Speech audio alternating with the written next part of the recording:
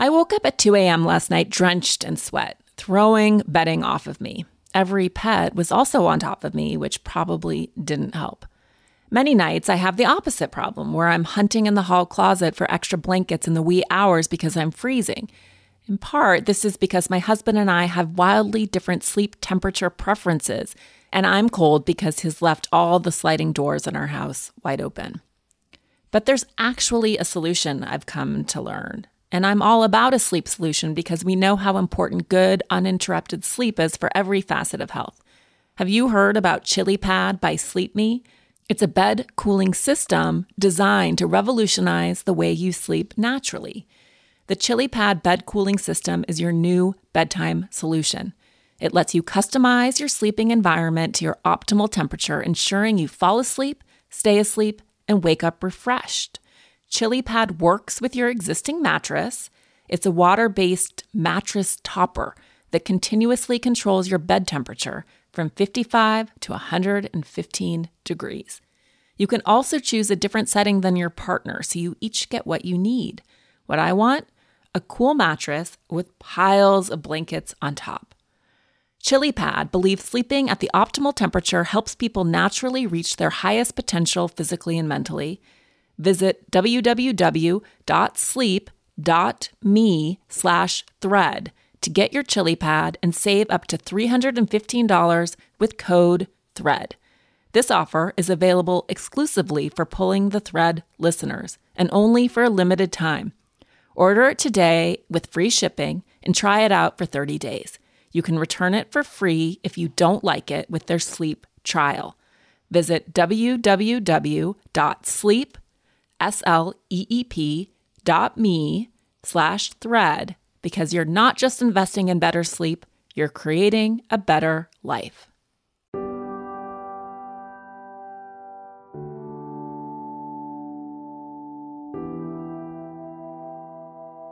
Hi, it's Elise Lunan, host of Pulling the Thread. I'm an author, podcast host, and parent who built a long career in media. I grew up in a state of perpetual curiosity, investigating the world and asking a lot of questions.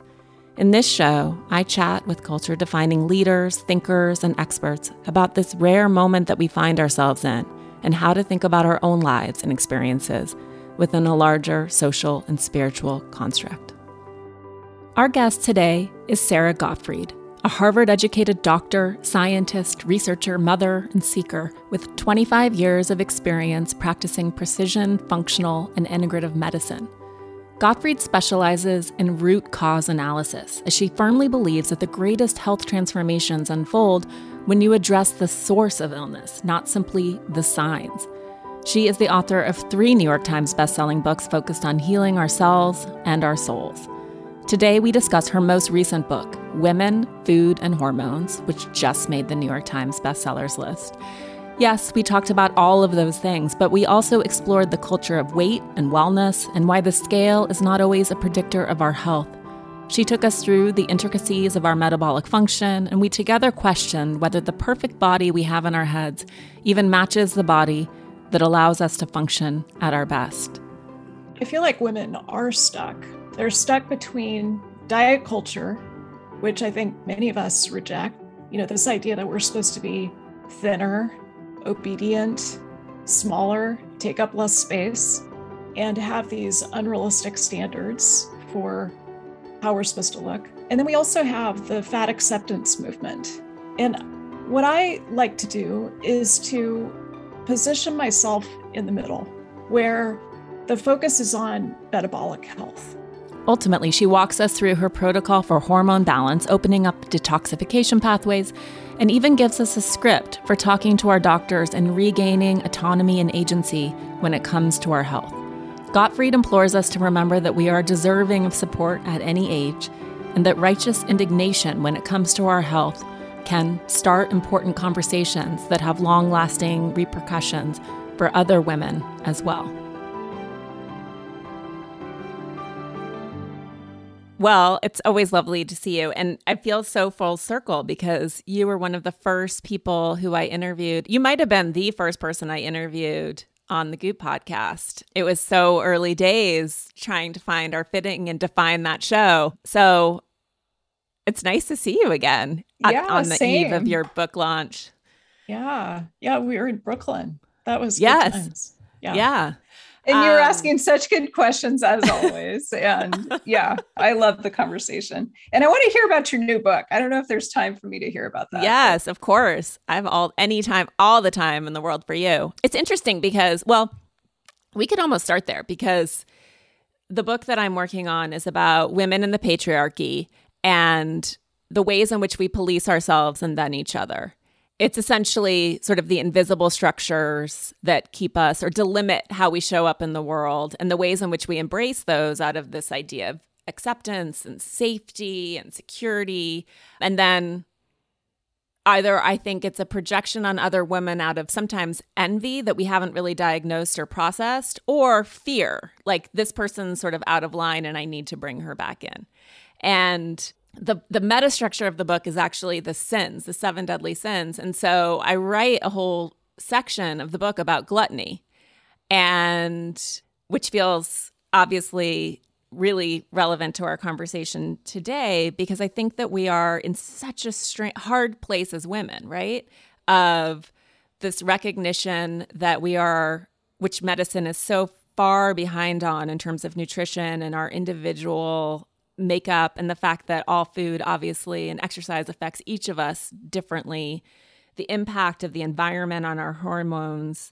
So women have known that this is a lie for a long time, much longer than I think everyone else, that calories in equals calories out. And if I'm just good, in quotes, I should conform. And then it's sort of taking that whole thing and weighing it against this idea of like, what are we supposed to look like anyway? And what's healthy and natural? And our ideas of defining, we live in such a fat phobic culture, and the standards that are established and that we see are not necessarily accessible, attainable, or healthy. So point is, I've been thinking a lot about this and your world as you help women navigate that very, very fine line between berating ourselves and actually making sure that we are healthy. So how do you think about that? I know it's like the nut of so much of your work.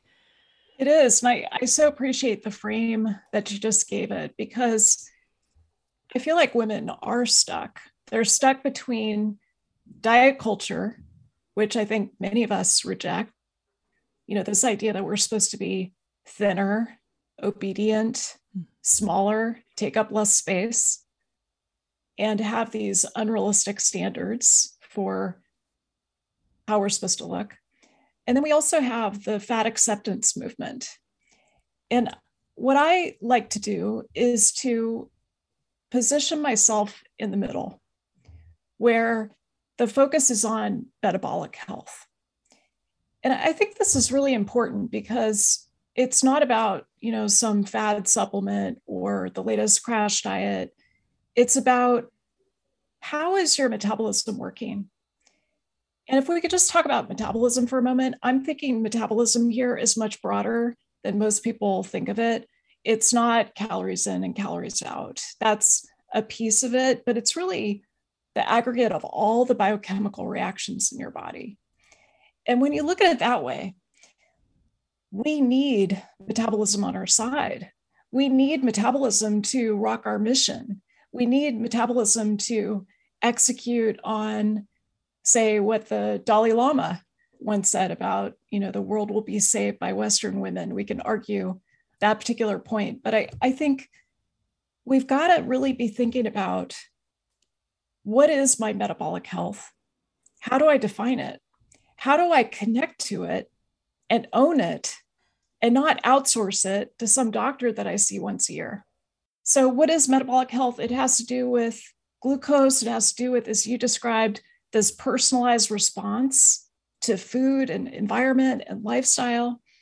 It has to do with your fasting glucose in the morning. It has to do with, whether sweet potatoes spike you up to the diabetic range like they do to me.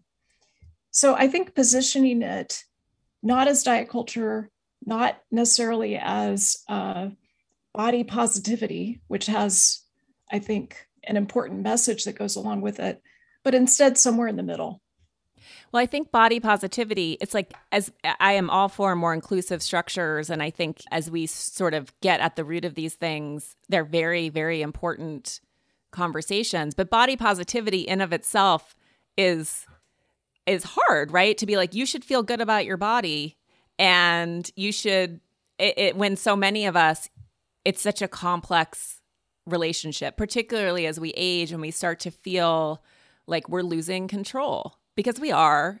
And there's such a dance. At least this is how I feel personally as a 41-year-old woman. The things that I used to do don't really work anymore.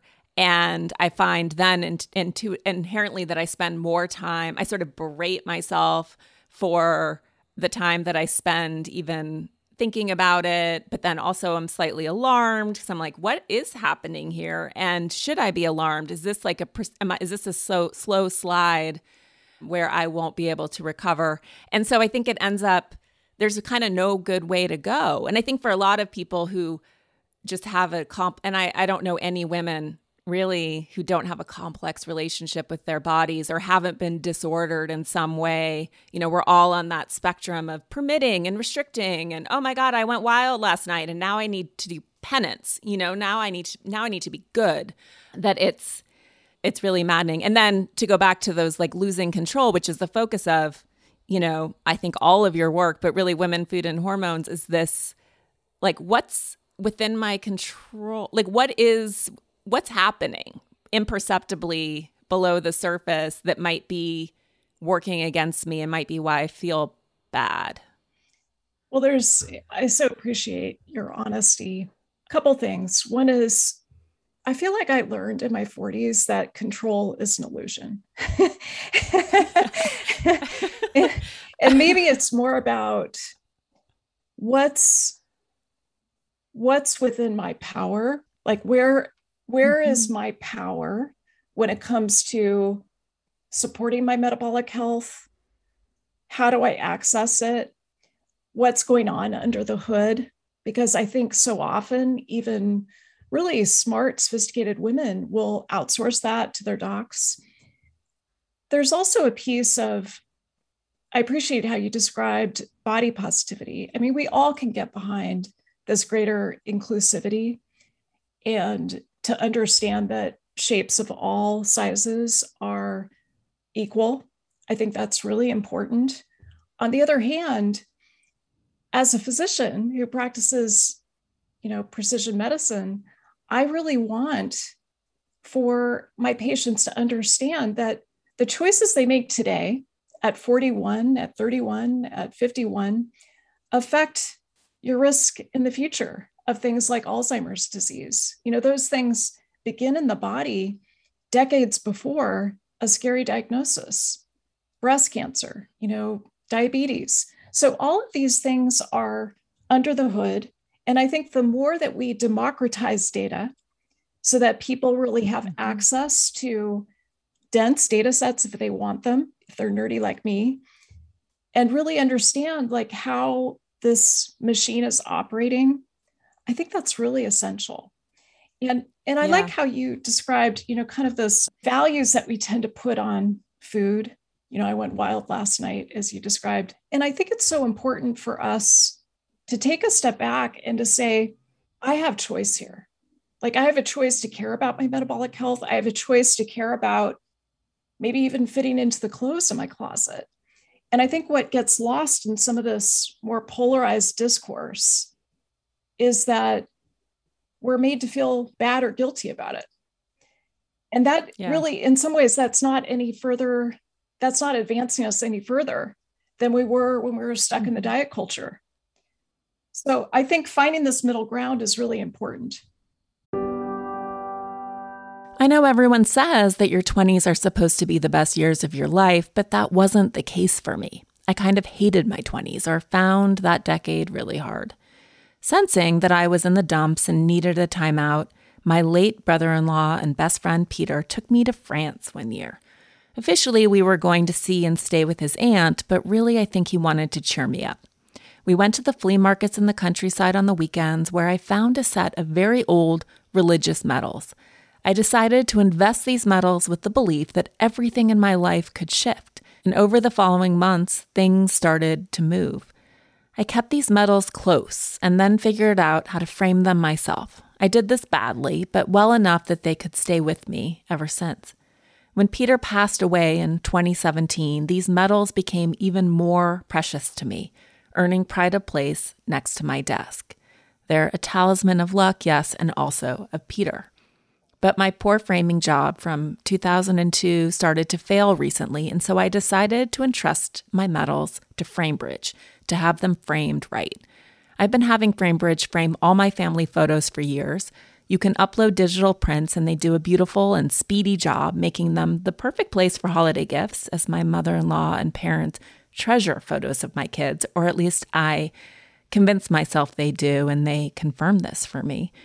But FrameBridge also takes on objects that are typically expensive and difficult to frame, whether it's menus, tickets, original artwork, personal milestones, hotel keys, keys to your first home, or in my case, medals. You can easily order online at framebridge.com or visit one of their 20-plus FrameBridge retail stores. They provide free, secure, prepaid packaging for physical items. They will then frame your piece and ship it to you in days. It's easy, it's affordable, you know exactly what it will cost up front, and they offer every conceivable framing option. Everything I've framed has always looked even better than I expected. Plus, if you're not 100% happy with your piece, they'll make it right. See why FrameBridge has been trusted to frame over 2 million pieces. Visit framebridge.com or a local FrameBridge store to get started and custom frame just about anything. That's framebridge.com. And you mentioned lifting the hood, which is one of my go-to phrases. I love that phrase, which I think is because I think as women, and this extends to men as well, but weight has always been shorthand, right? It's like, oh, if you're fat, you're unhealthy. Whereas you could be skinny and have a lot of fat around your midsection. And, my husband's has no weight problem and yet is like almost pre-diabetic. And our scale confuses the two of us, which is mortifying. However, I would argue that I am definitely healthier than he is in all of my choices. But I think we're a visual society, and we immediately go from, oh, you're thin, therefore you're healthy. And I like this, the precision medicine, the metabolic function, looking for inflammation, because it's really actually about what's happening in the body, not necessarily how that's manifesting visibly, which I think is hard. It's like it requires a bit of a retraining for us and moving away from like, oh, your BMI defines your health, to actually that's just like one very loose measurement that has shifted around over time, and we really need to understand if you're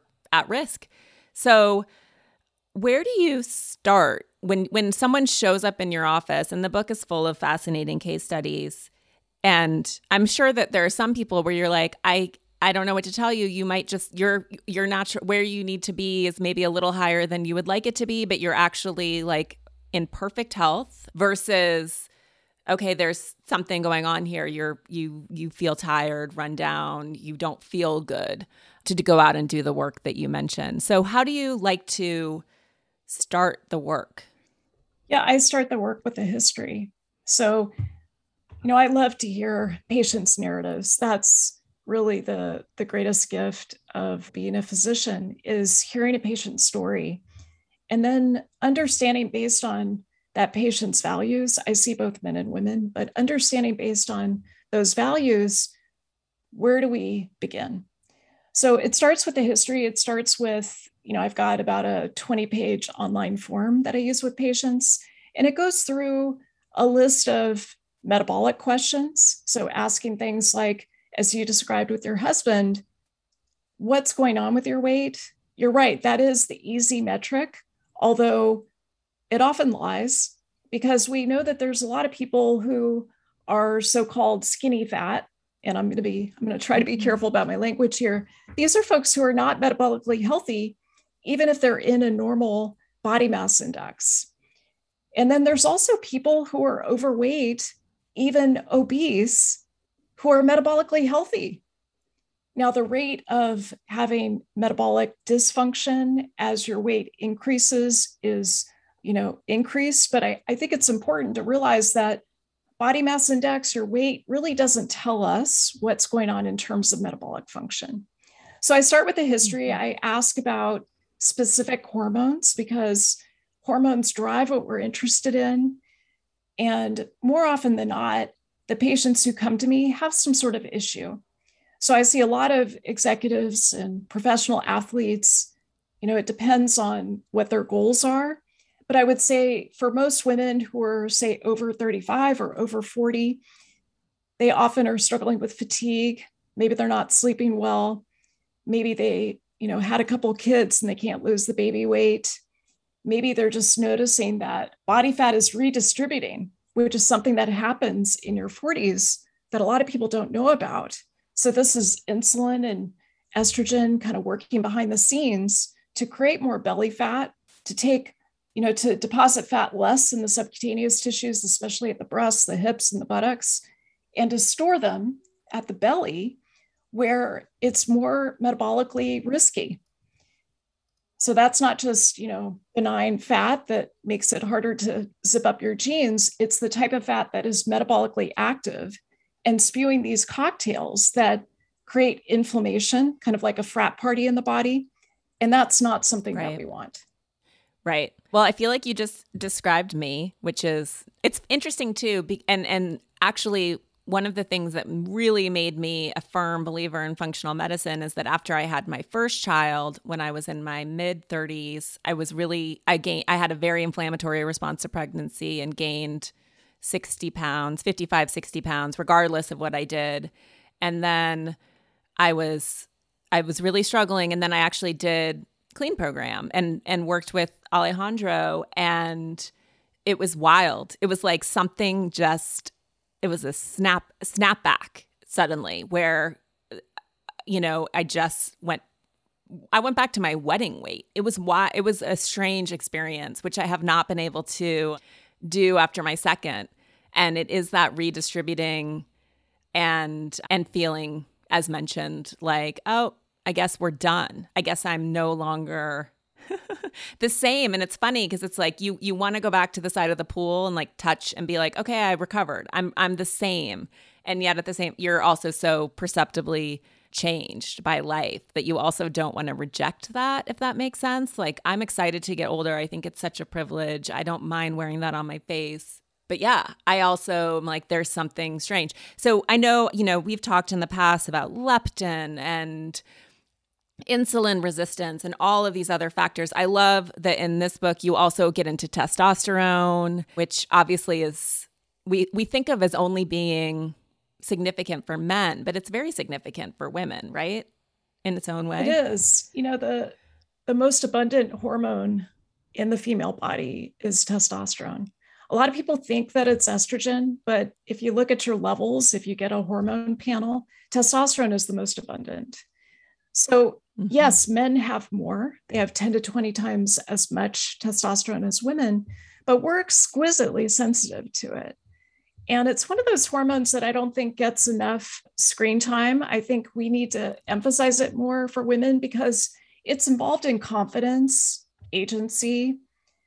We know in a study that was done on MBA students that it's involved in risk taking, particularly financial risk.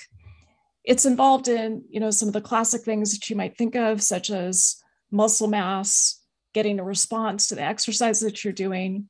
It's also involved in sex drive, but it's these functions related to vitality, particularly agency, that I think are so important for us as women. And the decline with testosterone can be very subtle. So it tends to start to go down in your late 20s, depending on how much stress you have, how many refined carbohydrates you like. When I was 28, I was eating a lot of refined carbs. That was during my medical training. And I accelerated the decline of my own testosterone.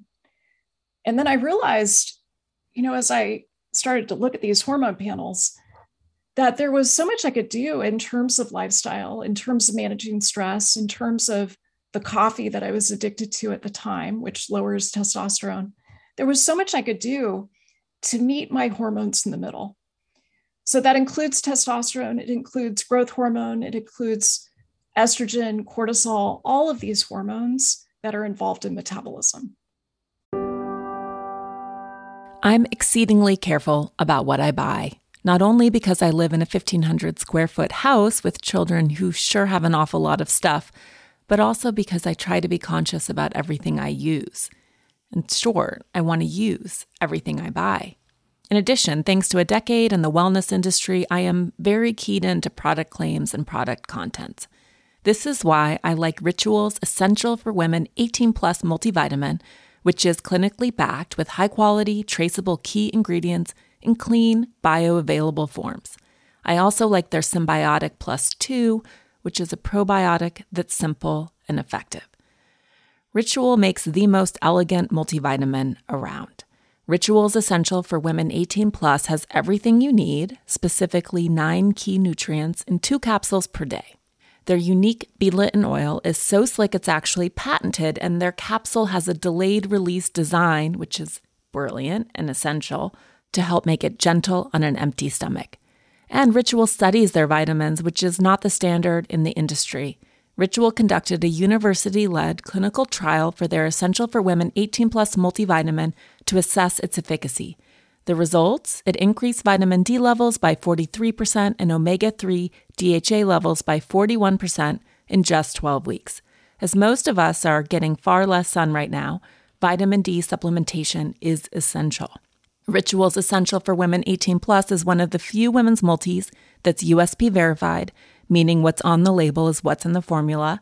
Only about 1% of supplement brands on the market have the USP verified mark.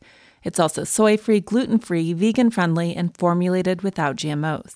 Did I also mention that Ritual is a certified B Corp and female-founded? Nothing makes me happier than these 2 facts. No more shady business. Ritual's Essential for Women 18 Plus is a multivitamin you can actually trust.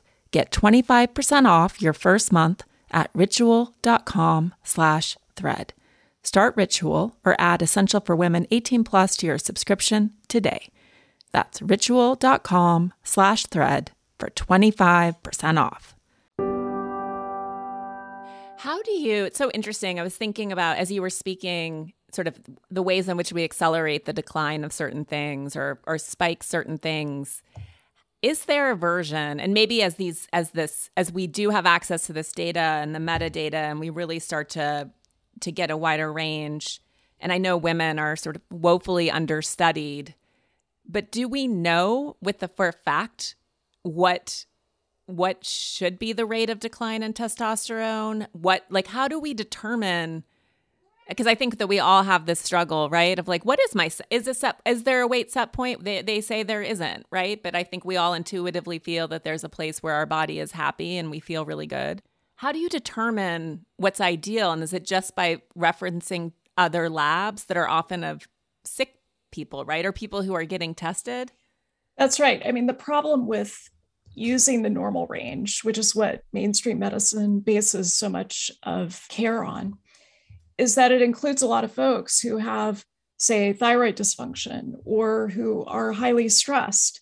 And so to really understand your baseline, what I generally recommend is that you track your hormones over time. So there's a basic hormone panel that I wish every woman would order. I remember I've got 2 younger sisters, and I remember my sisters asking me, what should we do? What should we do to kind of sail through our 40s, make it through this whole perimenopausal thing, because they're quite a bit younger than me. And I said, I want you to do a hormone panel. Do it while you feel fantastic. Benchmark that. That's the best way to track yourself over time. So we know, for instance, that testosterone declines about 1% per year, starting in your late 20s. It's more accelerated, more like 2% per year if you've got some of those conditions that I mentioned, like being highly stressed or having toxic stress, having certain lifestyle habits that tend to erode testosterone. So we can also track over time, which is where I really believe we're heading in medicine, where instead of doing medicine for the average, we are moving toward medicine for the individual. And that includes collecting dense data sets, wearables, using blood measurements, tracking your stool over time, looking at the microbiome, so that you have a sense of what's your baseline. And then when you deviate from that baseline, how do we get you back to a state of homeostasis? And we can use N-of-1 experiments, that's a fundamental tool in precision medicine, to help you get back to that place of homeostasis. How much, I mean, I know that you try everything and that you track everything. I see it. Do you like Oura, Fitbit, do you just do everything and then sort of aggregate what you see? And do you think that do you find that some patients can become obsessed with becoming scientists about themselves in a way that's not healthy? Well, there's always a risk of going overboard, right? I think the key is, what are your goals? My goal when I started tracking so much was I wanted to deal with my prediabetes. So you described, it sounded like maybe with your first pregnancy, or maybe it was after your second, that level of inflammation that you had where you gained a significant amount of weight. I did something very similar. So I gained about 60 pounds with both my kids. The first one was related to stress and eating too much. The second one, I was exercising and really careful about my food, gained the same amount. What was going on under the hood for me was insulin block, where insulin was rising in my body. I was not aware of this. All I noticed was that I just had fat deposits in places I'd never seen before, like back fat, belly fat. And, some of that, of course, was related to the pregnancy, but my body went to an extreme place. You don't need 60 pounds to give birth to a 6-pound baby. So I was insulin resistant. I remember I did one of those glucose tests during pregnancy. So I was around 27, 28 weeks. And my glucose test was 134. The cutoff is 135. And I remember my doctor saying to me, well, cut out juice. That was her only advice. And here I was, pregnancy is a stress test. It was an indication that I was already having problems with my metabolism, with my metabolic health. And that's often the first time that women are told about this. So pregnancy is such an important time in terms of really understanding what's going on. In terms of what I do, I rotate to different wearables. Right now, I really like the Oura. I still use that. I also like the Garmin because they have some extra metrics that I find really helpful, especially for physical training. I use an Apple Watch because I think Apple is really at the leading edge with a lot of testing. I also use a continuous glucose monitor. I sound like a freak, I realize that. But what I find is that when I collect the right data and I use it to design these little experiments, like what food is Sarah going to eat today to stabilize blood sugar, keep a mean glucose less than 100, keep the standard deviation or the variability less than 15, that's what really works for me. So I realize it doesn't work for everyone. I also realize that there are some people who can become almost orthorexic in the face of so much data collection that they're almost paralyzed and aren't sure where to turn. So in that case, I think we have to find the right dose. What's the right dose of wearables? What's the right dose of biomarkers to help pull you forward with the vision you have for your health and your life, but not so much that it's messing with your head. Yeah.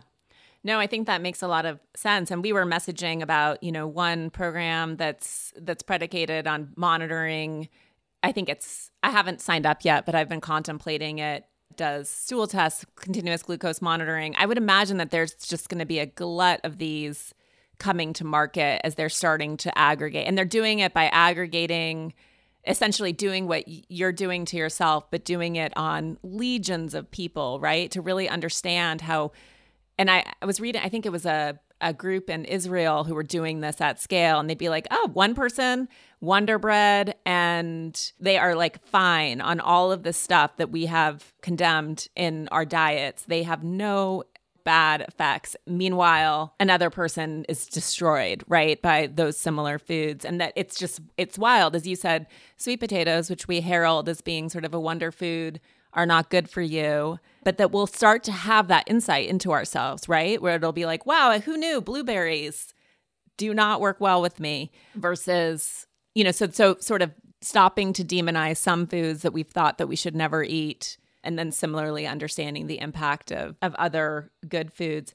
And, similar keto, like I love that you sort of go into keto and then tweak it, because we're also given these diets as like, this is just going to work for everyone. And keto made you fat, right? So you changed it. Is that accurate? Yeah.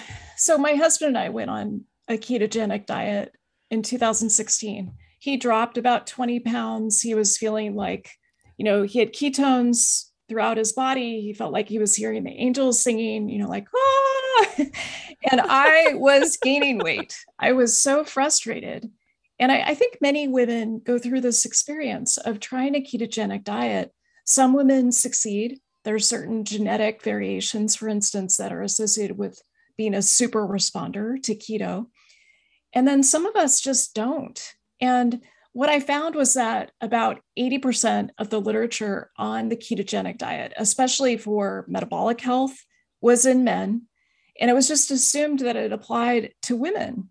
But I think women are, we're different in many ways in terms of sex differences. We've got some of those hormonal changes, such as, much higher estradiol levels or estrogen, lower testosterone levels, but still very important. We also make more growth hormone until menopause, and then we have a pretty significant decline in growth hormone. So what we know is that women need to do keto differently. And one of the pieces that I really found for myself was that I was generating all of these ketones and kind of this fat from the fat I was eating, and I had to detoxify it. Once I got that detoxification in place, which is a key part of hormone balance, when I got that into place and then did a ketogenic diet, I was much more successful.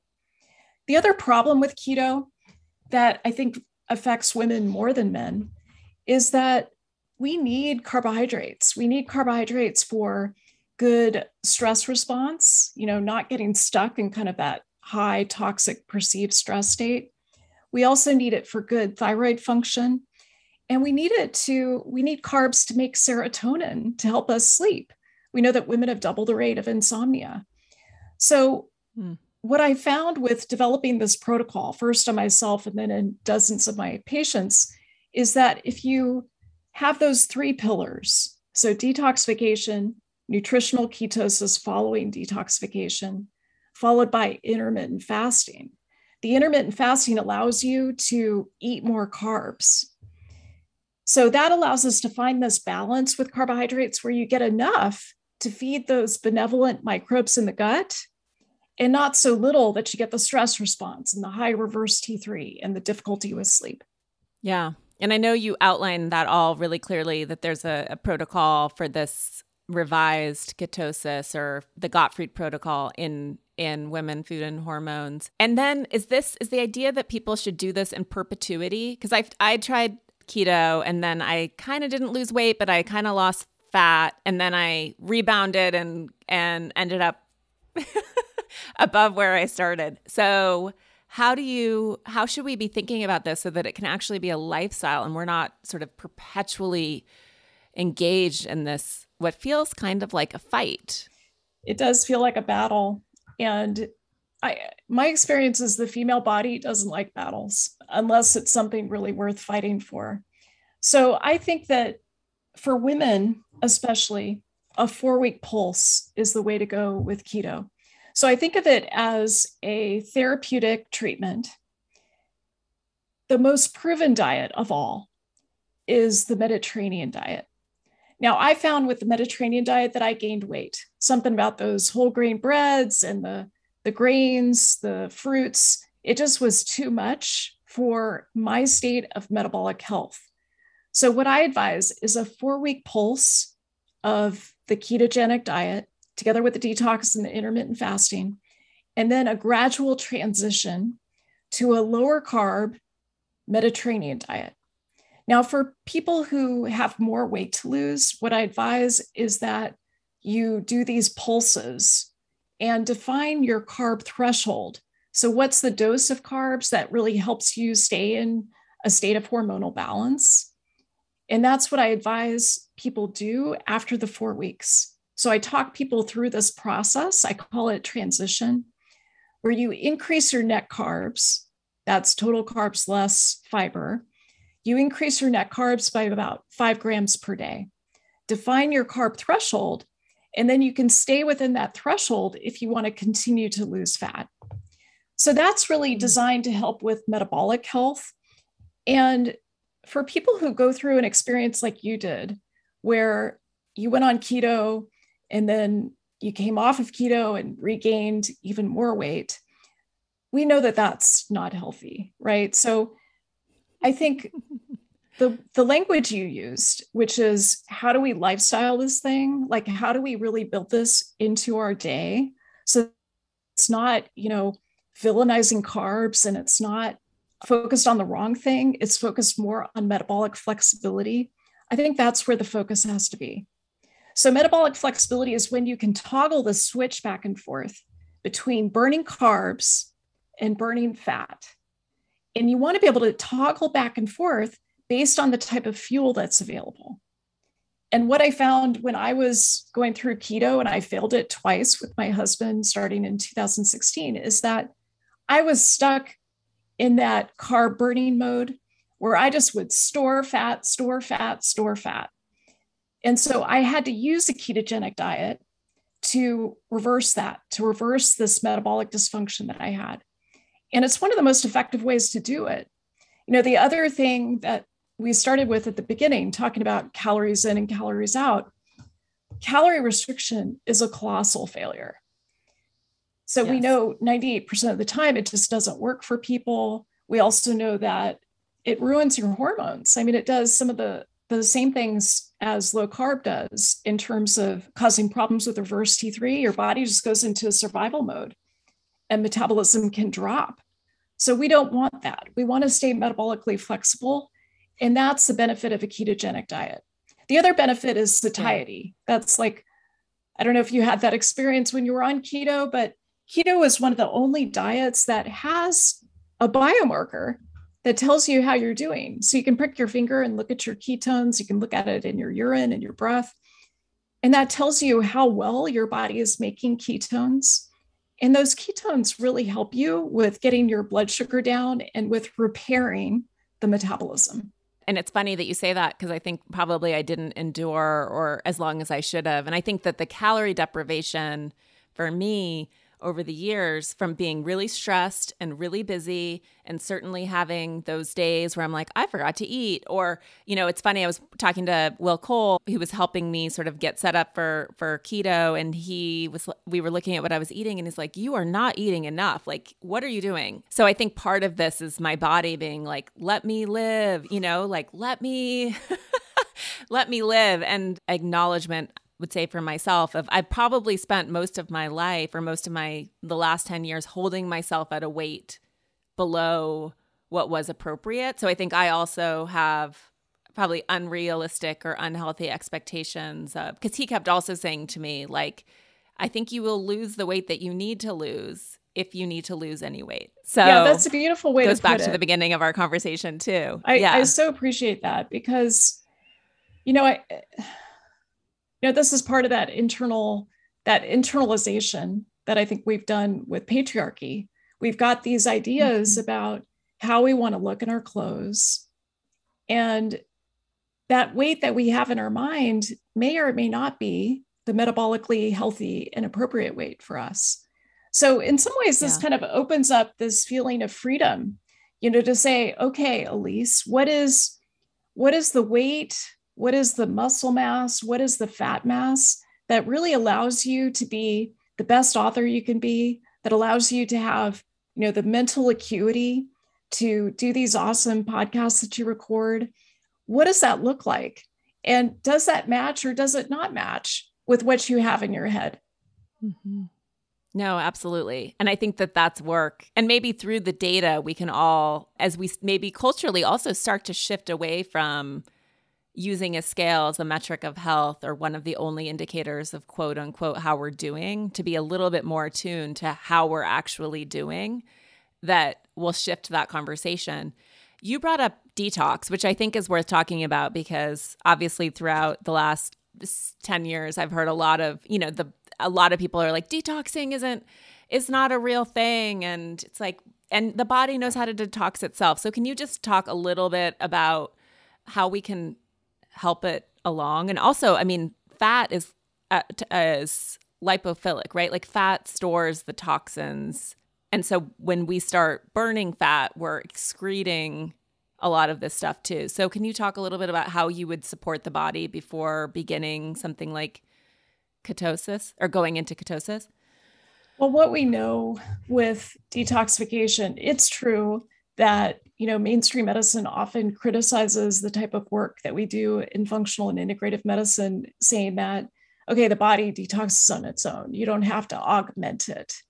But the truth is, when you look under the hood, most folks do not have open detox pathways, at least the patients who come to see me. So I see, a lot of different folks from around the country who have one issue or another with detoxification. So that might be genetic. So there's, dozens of different gene variations that are associated with the way that your liver takes a toxin such as bisphenol A and neutralizes it. So sometimes the body gets depleted, especially in some of the nutrients that support detoxification, things like N-acetylcysteine, which is a precursor to glutathione. Glutathione is one of those molecules in the body that kind of mops up the toxins. It's almost like it's a master antioxidant. So you can think of it as a way of clearing out the rust in the body. Your liver goes through 3 different phases, phase 1, phase 2, phase 3, to detoxify some of these toxins that we're exposed to. We're also exposed to more toxins than we ever have been before. So just counting on your body to, do its best with this massive influx of toxins that it's exposed to, I find for most of my patients, that's not sufficient. Now, the good thing is you don't have to do anything really complicated. A big part of detoxification is making sure that you're getting the right dose of cruciferous vegetables, broccoli, cauliflower, Brussels sprouts, radishes. Also making sure that you have sufficient allium vegetables, that's onions, garlics, and leeks. We know that those are associated with raising glutathione levels. So you can use food as a way of detoxifying. Just hydrating sufficiently is also really important for detoxification. So is sweating. So exercise, saunas, those are all really great for detoxification. Now, what I found with keto is that it's really important to be mopping up these toxins as you're losing fat. So you alluded to this because we all have a body burden of toxins in our body that includes endocrine disruptors as well as other toxins. We're born pre-polluted, unfortunately, with hundreds of different toxins. And so when you lose fat, which is really what I'm interested in, not so much losing weight, but losing fat, the toxins that are stored in your fat tissue get released into your bloodstream. So, I went through this process in 2018 where I finally got keto to work by coming up with these 3 pillars, and I lost about 20 pounds of fat, mostly fat. Wow. When you're losing, say, the first 10 pounds, your body burden of toxins goes up. So you want to be able to mop those up so that they don't continue to foil your metabolic health. So that's a really important piece. There's a lot of different ways to do it. You want your gut working well. You want to be pooping every single morning. I see so many women who are not pooping every morning. I think that's essential for detoxification. That is phase 3 of this liver detox that we're talking about. And with pooping, the thing I think of is you want to have a bowel movement every morning. You don't want to have to trigger it with coffee. You want to have that bowel movement. You want to have a feeling like you have completely evacuated. And that's really important because another sex difference is that the intestines in women are about 10 feet longer than they are in men. 10 feet longer. Whoa. Yeah. And they're much more circuitous. So, anyone who's gone through a colonoscopy, hopefully you haven't gone through this yet, Elise, but most women have a pretty torturous colon compared to men. And it can be harder to have that bowel movement every morning. So having that in place, I think, is an essential part of being successful with creating metabolic health. That is very validating. This explains a lot. High schoolers are busy, but no one's too busy to help fight cancer. The Leukemia and Lymphoma Society is looking for their next Student Visionaries of the Year. Could that be your child? High schoolers who participate in the 7-week philanthropic leadership development program gain valuable life skills like project management, communication, financial literacy, and entrepreneurship. Forming strong teams behind them, they fundraise for the Leukemia and Lymphoma Society in honor of a pediatric blood cancer survivor right in their local community. Most importantly, this campaign is an opportunity for high schoolers to engage in meaningful work within their community and make a real impact on the lives of blood cancer patients and their families. Sound like something your child might be interested in? You can learn more about Student Visionaries of the Year or even nominate a student at lls.org/students. That's lls.org/students.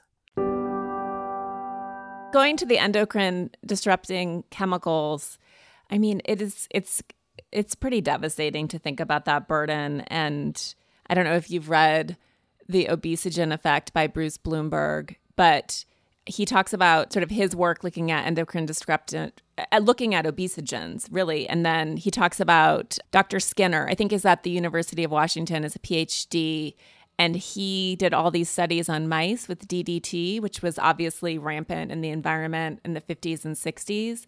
And when they look at it in mice, it causes birth defects in the first generation. And then in the second generation, it turns on obesity, which is wild to think about how these, while completely unregulated for the most part, particularly when they're environmental chemicals, could be affecting us in ways that aren't even part of our own lifetimes. Yeah, it's a terrifying message, but I think it also points us in a particular direction to see how can we reduce exposure, and then also how can we detoxify. So DDT is also associated with breast cancer, in addition to being an obesogen.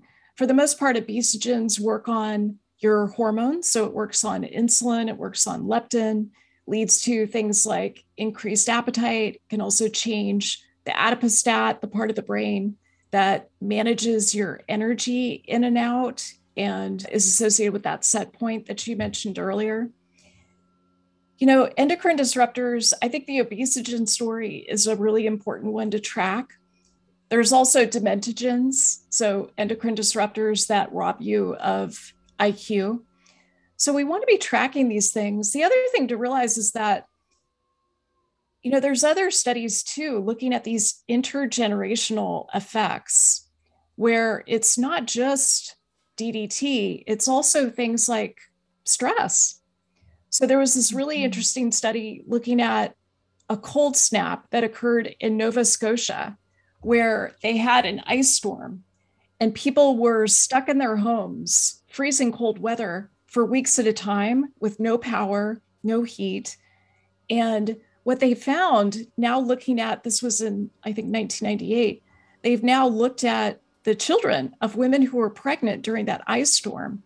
And they found that the children who were part of that cohort, the babies of these women that were pregnant, compared to control babies, have much more of a problem with their metabolic health. So their immune system and their metabolic function was altered by that stress that occurred in utero. So yes, I agree with you. Endocrine disruptors, we got to keep our eyes on that. We also have to keep an eye on that intergenerational trauma and how much that can affect metabolism later on. Yeah, that is, and it's so tough. These things are so tough to sort of imagine passing, that you're carrying them and then passing them on to your own children. And then there's, the amazing research that's like, yes, stress is harmful, but it's really but you can control it by your own mindset. Like you can see stress as like, oh, this is a challenge. This is exciting. And so you can sort of change the way that your body responds to stress instead of, oh my God, this is happening to me, and I am going to go pull a blanket over my head and hide on the couch. Well, this has so much to do with agency, doesn't it? Yeah, I think agency when it comes to stress is so key because, it's impossible to have a stress-free life. I tried. Like it just doesn't work. And so what we have to do is we have to dance with it in a different way. And that mindset that you're describing, I think that's key. It's so important to realize, okay, I've got to change the way that I'm dancing with stress. I mean, this is another place, like talking about in utero stress, it's another place that women can take ourselves down, right? Like it's yet another thing that we can feel guilty about as mothers. And that's not the message that I want to share. The message I want to share is this is a call to action. It's a call to action to work with your stress in a whole new way, to get curious about it. I love when you were talking about your podcast, the trailer for your podcast, you talked about how you grew up with just this innate curiosity and also an outsider. And I feel like that is the mindset, that kind of flexible mindset, growth mindset that really makes a difference when it comes to hormonal balance. So to sort of satisfy our curiosity, what you mentioned, do you like the Dutch test, which I've done and I can't read, but in terms of things that people can widely access, is getting a blood panel done with your doctor and then asking for the results enough? Are there good, in your experience, at home testing options? What do you recommend for people who can't see you, who want to work sort of from the book or on your site? I advise getting a hormone panel. I think that's really helpful for both men and women.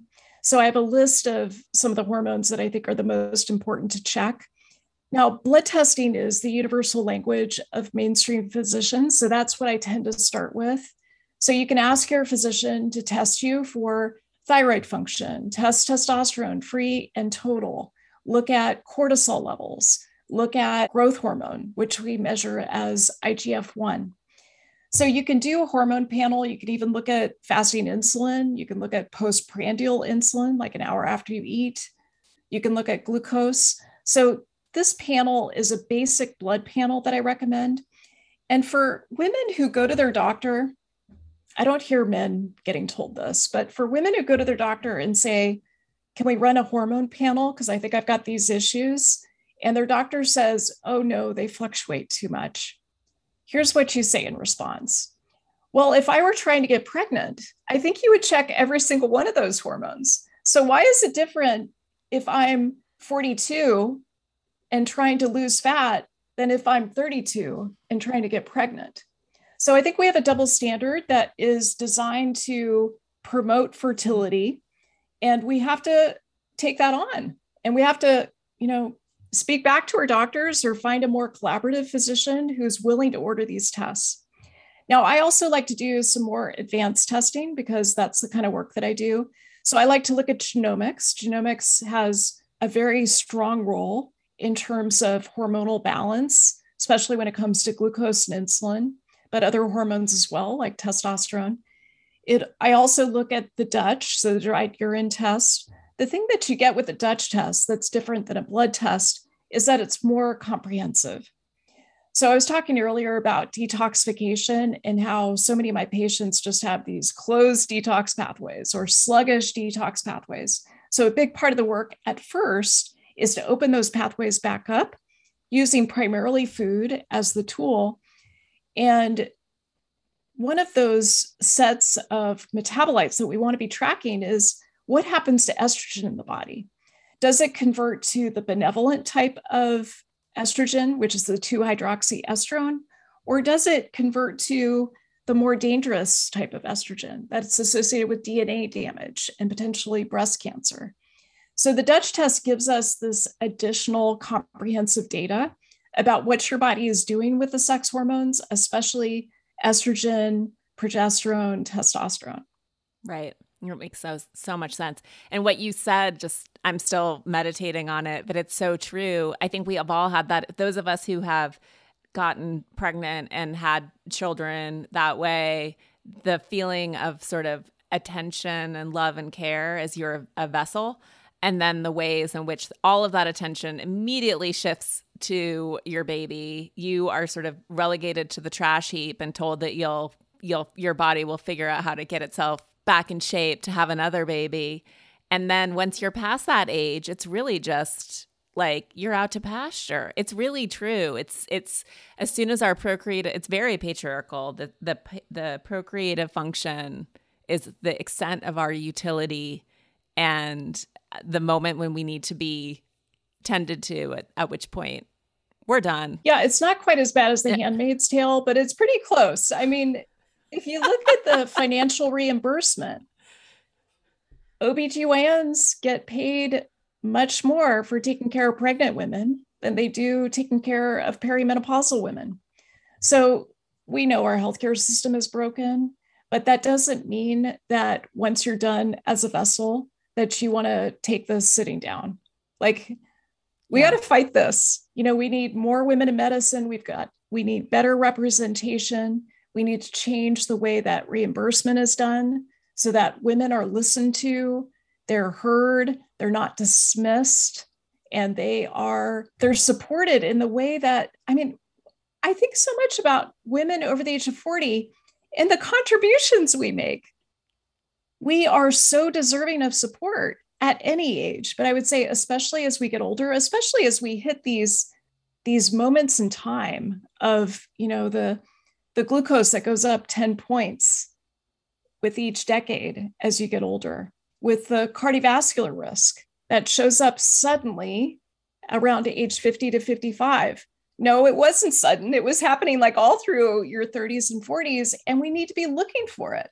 So we really need to change the way that women's health is run in this country. I think that's such an important part of getting rid of these toxic tropes that we have from patriarchy. Yeah. And thank you for giving us script, you know, to take into our doctor's office. Because typically, I think, you know, my dad's a doctor. I think that everyone intends to do well, but they're also sort of in their own ruts or ways of doing things. And so scripts are powerful. And I think it's powerful every time a woman who, and obviously there's a tendency to not be a bother, not be that patient, not be, you know, labeled as a hysterical, which obviously, as we know, comes from, it's traced back to the uterus, like the what it means to be a woman, right, is to be hysterical. But I think every time that one of us asks the question or pushes back a little bit or wants to go a little bit further, it opens the door for other women as well. And the standards of care start to change. So I think it's incumbent on all of us to be a little bit courageous and brave in how we advocate for our own health, because it radiates from there. I totally agree. I mean, I would add, let's be angry. Like, righteous indignation is what moves mountains. And we need it. We need it right now. We need it for so many things. Women's health is the tip of the iceberg.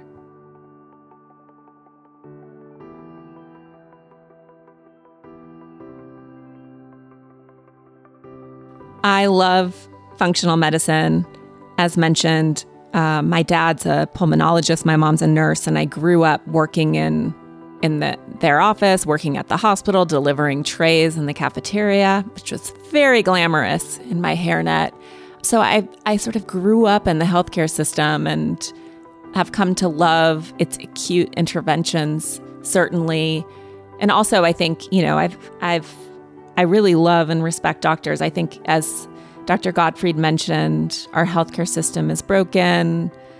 We don't, too often within the world of specialization, it's about treating symptoms rather than the root cause of disease.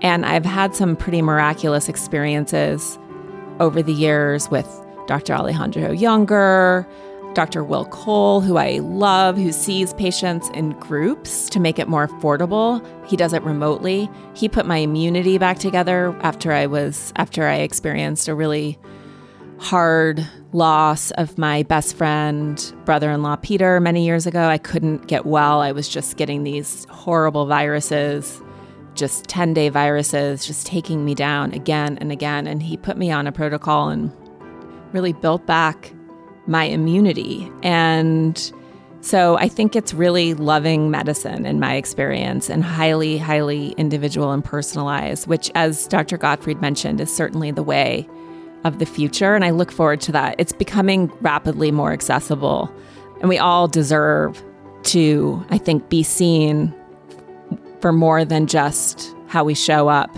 in the world. And personalized medicine is certainly part of that. And another inroad against sweeping generalizations about how we apprise each other's well-being based on what we see with our eyes.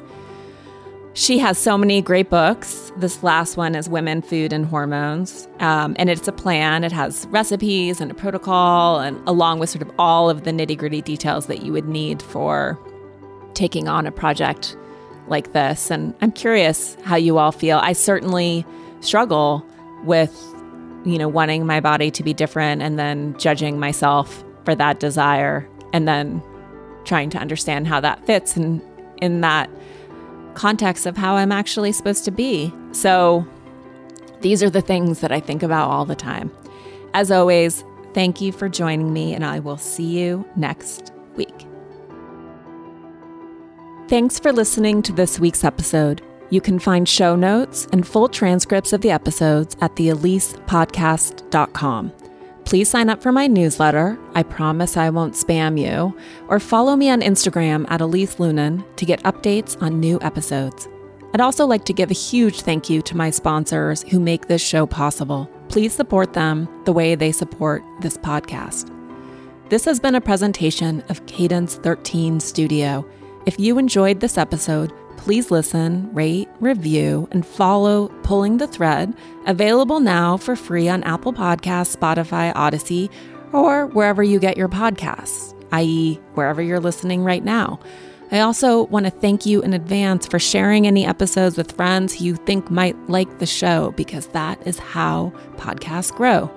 I want to give a shout out to Phil Svitek, Lauren LaGrasso, Serena Reagan, Mary Kate McDonough, and the entire Cadence 13 team for producing these episodes, and to Valero Deval for my key art. Take care of yourselves. I'll see you next week.